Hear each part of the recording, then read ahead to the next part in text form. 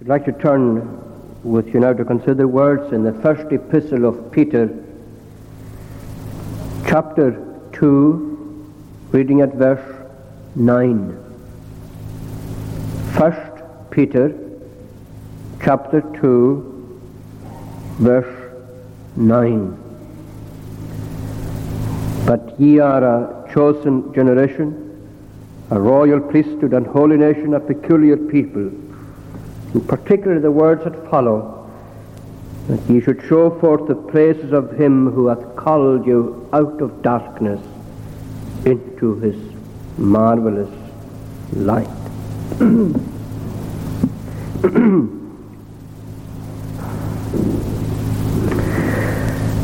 God willing, tomorrow morning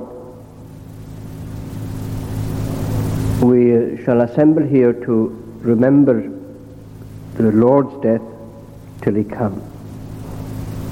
And you know that at that service we speak of what has become commonly known as the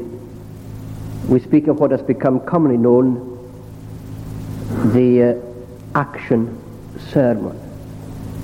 Whatever it means, I think that it brings before us that on that day the theme is Christ's work, Christ's atoning work and atoning death on behalf of his own people, Christ's action or activity in his death. At the same service, people sit at his table, at the Lord's table, and engage in an action themselves.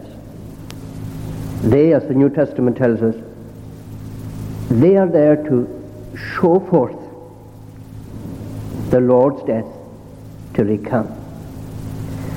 Now you know that this showing forth is just a witnessing on their part, a testifying of on their part, a declaration of by the people at the table of what the death of the Lord Jesus Christ means to them, its importance to them in their lives, the place it has in their lives, what it has meant to them and done for them,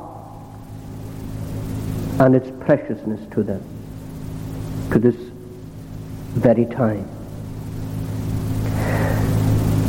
But the witness, the ministry, the testifying of by the Christian of the importance of the death of Jesus Christ in his life isn't something that takes place just at the Lord's table. As you thumb your way through the pages of the Scriptures, you discover that the death of Jesus Christ is something which governs, regulates the way in which a Christian lives in this world. And part of Peter's purpose in penning these words to the believers who were scattered throughout the various regions at the time in which this letter was written, part of his purpose is to remind them that they are living in a world in which they are to show forth, to testify of, to witness to the praises, the virtues, the things that are true concerning the one who has called them out of darkness into his marvelous light. And the believer therefore is a person who, whether he's sitting at the Lord's table or living in whatever way he is, wherever he is in this world, is a person who has something to say to people by his life and by his witness about the God who has called him out of darkness into his marvelous light. As a matter of fact, as you know, in various parts of the Bible, particularly from the Sermon on the Mount, a Christian is one who has been called by God out of darkness into light. And as we home in on these words, we discover that this is one of the very important statements in the Bible about a Christian. So that when we ask, as we tend to ask, and as people quite rightly tend to ask, who sits at the Lord's table? Who should be there? This is one answer to that question. The person who has been called by God out of darkness into his marvelous light. And for a little tonight, I should like to just concentrate with you on these words. The call that we have here spoken of, the call and what it is in its nature and what it does. Just these two thoughts. Its nature, the call that comes from God to the sinner, called by God. And what this call does, and it does two things. It calls people out of one state or condition, and it calls them into another.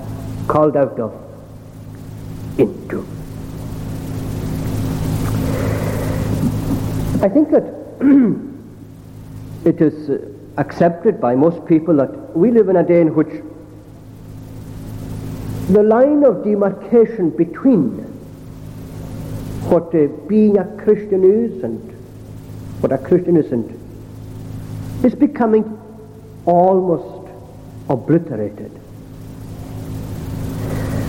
It's interesting to note that in the old days,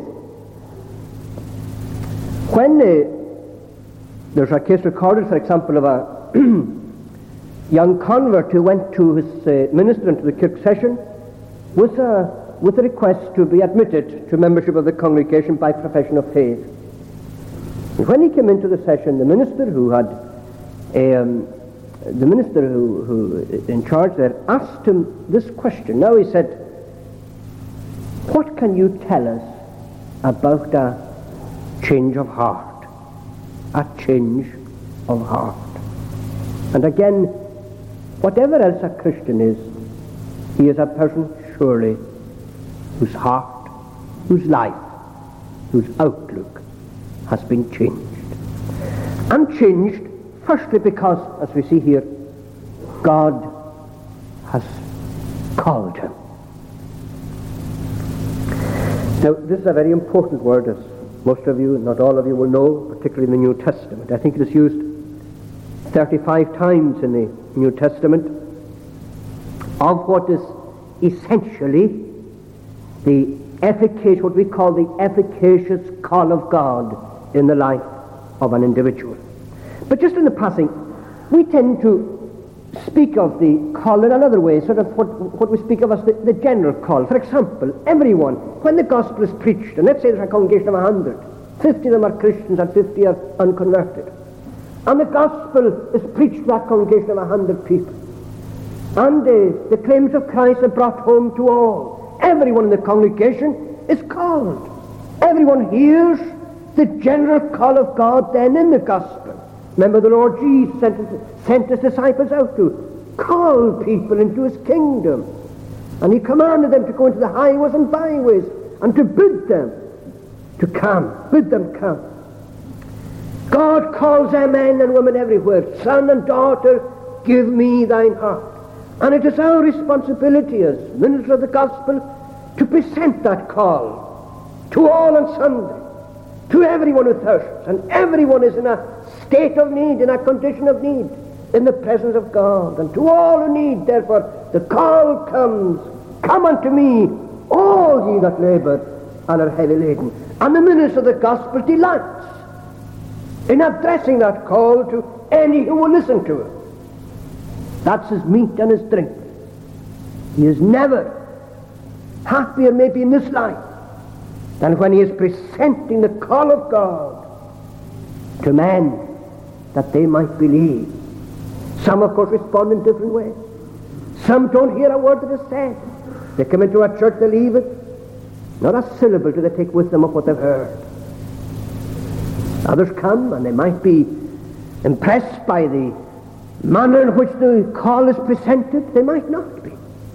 But they react in that way. They're impressed or they aren't. Others perhaps may tremble under the call. They maybe feel convicted, like Felix did and Agrippa. And like people in times of revival tell you that they have been. They feel something. But they don't respond in faith to the call. But when God calls, it is so different. It is so different. Here is a call that comes in a way in which it cannot be refused. As someone has put it, it is a summons. When it comes to the individual, it is a summons to which he is constrained to respond. He daren't, he cannot refuse it. And when it is used as it is used in this verse, it always refers to God's predestinating call unto salvation. God speaks to the heart, to the conscience, to the mind, and to the will. And he summons that individual with an irresistible call. In other words, the call comes to this person with the power that enables him to respond. Called by God. As someone has put it, God calls this person so that he is delivered to the intended destination of the call.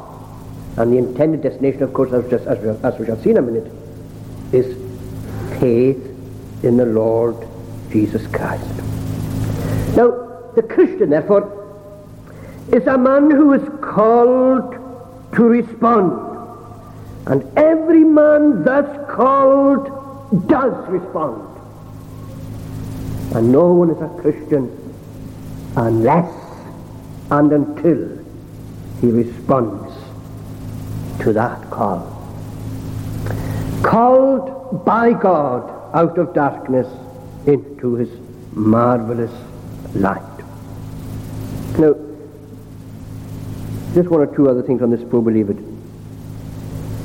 Every man thus summoned to believe is a Christian or a saved person.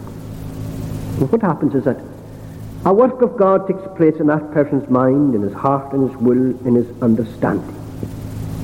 The call comes to him direct to his heart from God.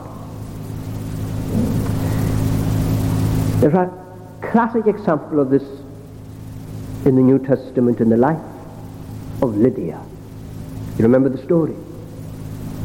Paul preached, spoke them from the Word of God at the riverside. And this is what we read. As Paul spoke, the Lord opened her heart. And this is always what happens in the call. God calls so that a person responds to the call. And when he thus calls, there is nothing in the world more personal than this call. Nothing. You may have been sitting for years under the gospel in a church, becoming so used and perhaps dozing through a service, and then everything changes when God calls, when God speaks. Like the young fellow who went to a meeting once and he heard a minister preaching on the text. The request of the Greeks who came up to the feast, "Sir, we would see Jesus." And the Lord blessed that sermon to his heart, saving him. And he left the meeting. And shortly after, just having gone down the road a wee bit, he met an old Christian who had also been to the meeting. The old Christian asked the young fellow, I saw you said in the meeting, yes? He said, what do you think of that sermon? Well, you know, said the young fellow to him, I thought there was no one there but myself. I thought there was no one in that church but myself. And the old Christian replied, well, he said, that's the way I felt as well. And the young fellow couldn't understand how the old Christian could have felt like he did. You see, they both felt the power of God. And under the constraining influence of that power, the message was so personal to them both. It was just for them. When God speaks, when God calls, is it not true that that becomes the most personal moment in your life? Remember what Joseph did when he made himself known to his brethren. He caused all the Egyptians to go to the room, and he made himself known to them. What a personal moment that was for them. So it is for you and for me when God calls by his power. It comes from him to you and to no one else.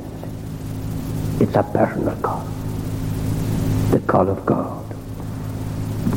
But then, secondly, in this two-pronged view that we have of it here, it's a call that comes to us to deliver us out of and to call us into. He calls us out of darkness into his marvelous light. In other words, this call comes with delivering power.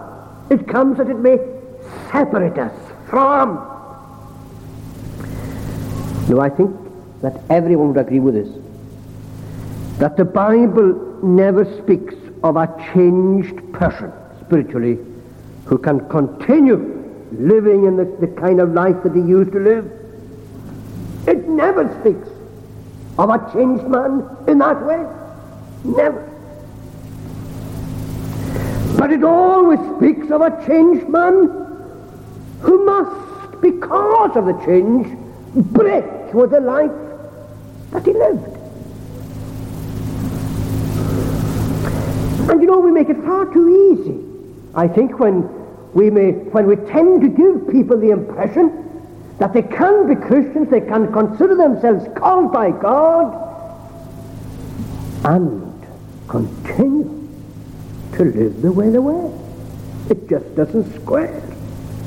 Darkness, the word that is associated with ungodliness. It speaks to us of the ungodliness of this life in which you and I live as unconverted sinners. The life of misery and evil and filth and ungodliness that expresses itself in so many ways, that must seek satisfaction in so many avenues, by indulging in so many practices and cultivating so many habits. What do we have here? Here we have people who have been called out of that kind of life. Called out of it. God calls us sinner that he may deliver us. He calls them to a hatred of sin, to a renunciation of sin, to a denial of sin. If any man, says Jesus, will be my disciple, if any man will be my disciple, let him deny himself, take up his cross, and follow me. Oh, you say it's difficult? Of course it's difficult. Every Christian knows the difficulty. And maybe it's because we're not prepared to accept the difficulty that we tend to think of a life in which a person can be a Christian and remain what he was. And there's no such picture given us in the Bible.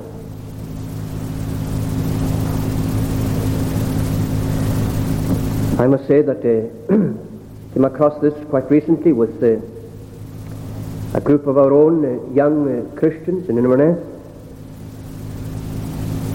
talking about the problems that they have to face, and I have no doubt that young Christians in this part of the world have even greater difficulties and problems to faith.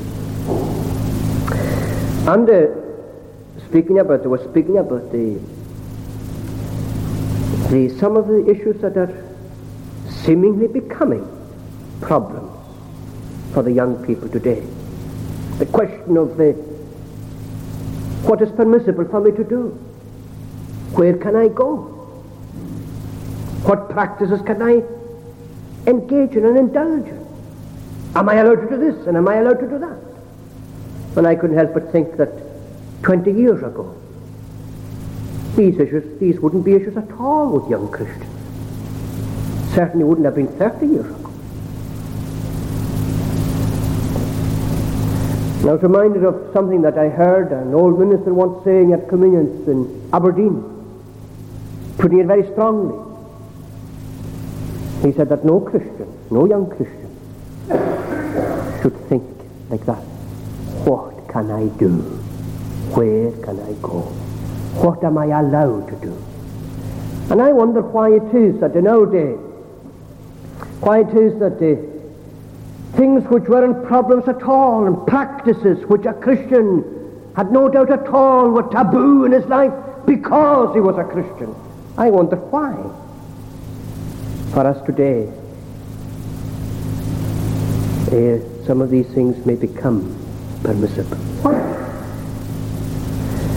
I wonder if it's because we're not prepared to accept the clear-cut definition, that the clear-cut distinction the Bible makes between the life of the Christian and the non-Christian. And are we becoming a wee bit too clever in applying things and saying that, yes, that's all right, the next thing's all right, the next thing's permissible. And maybe it's the influence, and I hope I'm not treading any toes when I say this. Maybe perhaps it's the influence, without our realizing it, over a period of time of what has become known as the charismatic movement. When in certain circles you can be a Christian and take your Christianity with you anywhere. The trouble being, of course, that there are some places that Christ won't go with you to. That there are some places to which Christ will not go with you.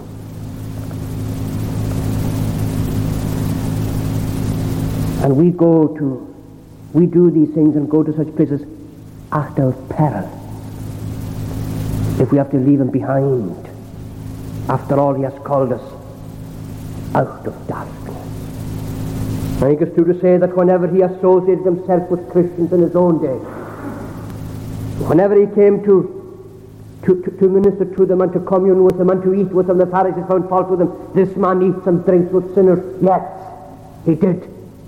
Not to condone the sin, but to deliver them from sin.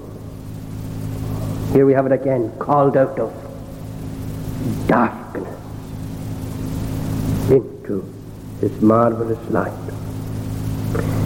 You've heard the story of the lady in a bygone age who advertised for a driver for her horse-drawn chariot. She had a horse-drawn carriage, and she had 4 applicants. He interviewed the first fellow and asked him, "How good a driver are you?" Oh, he said, "I consider myself a good driver. I would go within a foot of a precipice, and I would guarantee you," he said, "that I wouldn't overturn the carriage." So the next fellow was called in and asked, how good a driver are you? And he assured that he could go even closer to the precipice. And then the third one came in, and he assured her that he could go within an inch of the precipice without overturning the carriage. Then the fourth came. She asked him, "How close to the precipice can you go without overturning the carriage?" "Madam," he said, "I wouldn't go near the edge of the precipice. I will try to keep the middle of the road if I can at all." Oh, she said, "You will be my driver." And it's not a bad practice for us all to adopt that one, to remember that the Lord has called us out of sin. It is our privilege, it is our duty to put as big a distance between ourselves and sin as we possibly can. Look at the picture you have in the chapter you read in Romans chapter 8. There you have the picture of the Christian warring against sin. He's locked in deadly conflict with his sin. And he's given the Holy Spirit to help him, to lead him. And the leading of the Spirit is supremely for this conflict, to help him mortify the flesh and the deeds of the flesh, destroy all that is evil in his life.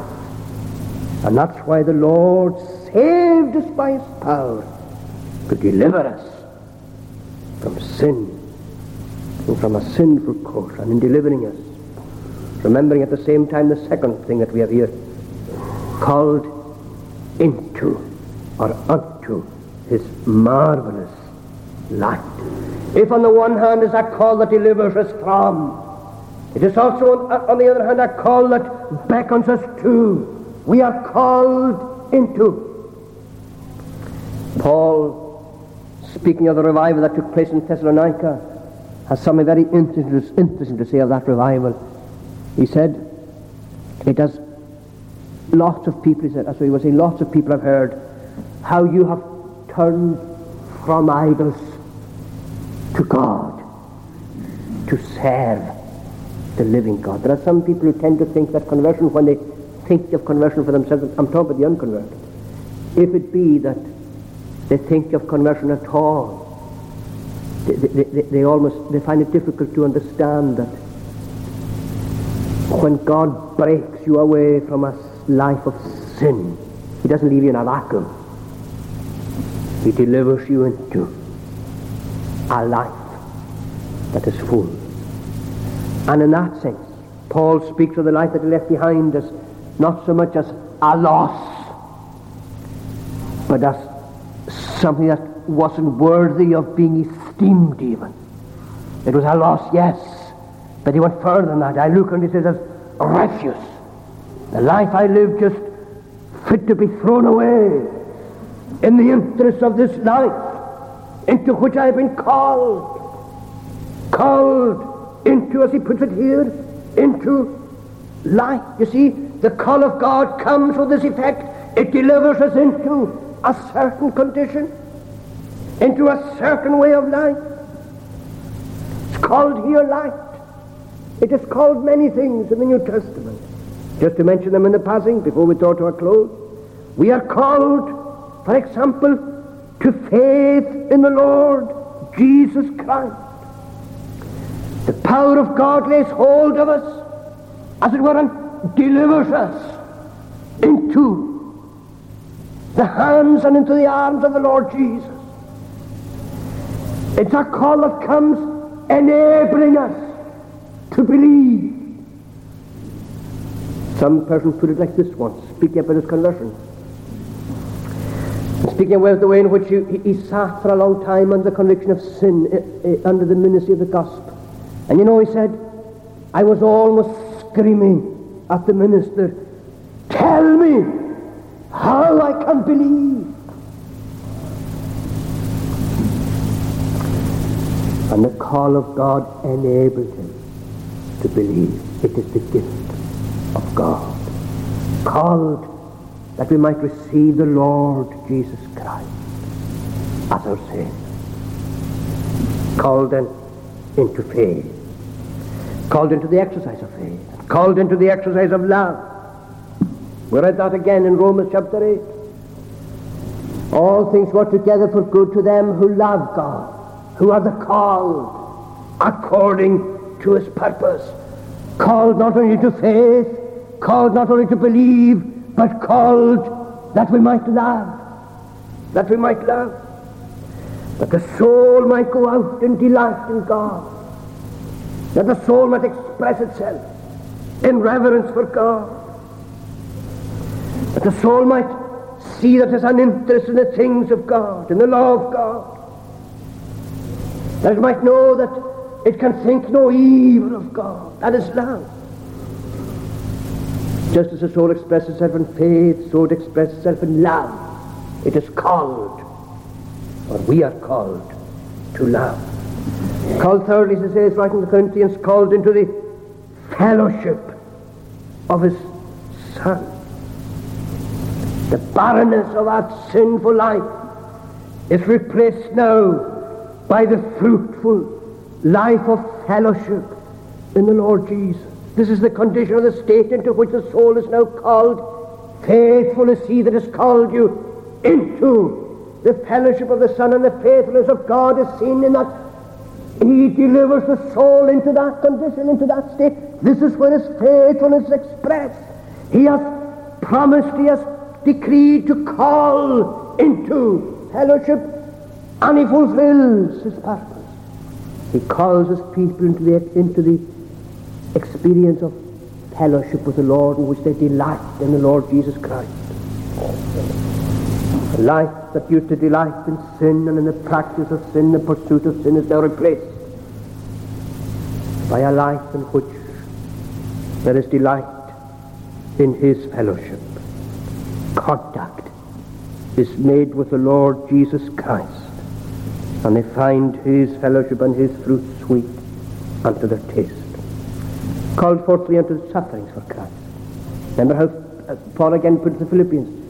It has been given to you, he said, as a gift, not only to believe in him, but also to suffer for his sake.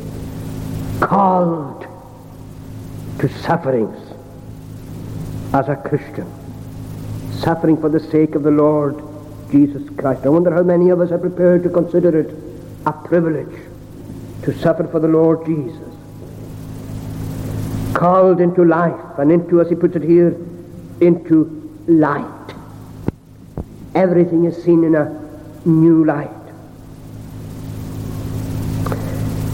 God is seen in a new light. Sin is seen in a new light. Self is seen in a new light. The world is seen in a new light. People are seen in a new light. Everything is seen in a new light. Called into the light that is God himself. Called into the peace of God, into an acceptance of the grounds of reconciliation between God and man. Called to an acceptance of the method by which this reconciliation was effected. We tend to speak of the peace of God in a purely subjective way, and we tend to think of it as feeling good, feeling great, and having no problems in life. I've no doubt that it is that. It is more than that. A person can know the peace of God that passes all understanding, and be confronted with awful conflict in his life. What is it then? What is the peace of God? God's way of reconciliation and God's ground of acceptance for sinners. My acceptance before God is not grounded in what I am myself, but in what God has done for me in Christ. And this is our peace in the presence of God. And we are called to an acceptance of it. Called unto holiness. It comes to us a high and a heavenly calling. A calling that beckons us to God himself.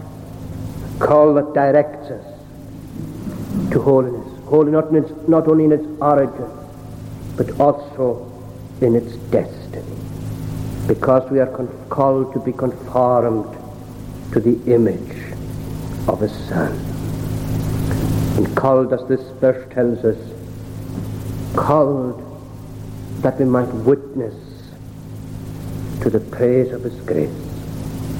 That he should show forth the praises of him who hath called you out of darkness into his marvelous light. Surely it stands to reason that if you and I were taken up more with the purpose for which we have been called, then many of the questions and the issues that pose so many problems for us would cease to be issues at all. We are called to witness, to tell, to declare what we think of him who has called us out of darkness into his marvelous light. And if we cherish the hope tonight that His power has laid hold of our lives. May we cherish the hope that He has called us by His grace away from the service of sin and into a life of service to the Lord Jesus Christ. If that is our hope and our confidence, let us remind ourselves that He calls us to live to the praise of His glory, and that part of that living is sitting with Him at His table, showing forth by that act that He has called us out of darkness into His marvelous light. Let us pray. O Lord our God, we bless Thee for Thy word, and we thank Thee that Thou art able to bless it to us. Forgive us our sins in holy things. We thank Thee that there is forgiveness with Thee, that Thou mightest be feared. O Lord, help us to fear Thee, and help us to live to Thy glory. Part us now with Thy blessing. For Jesus' sake, Amen.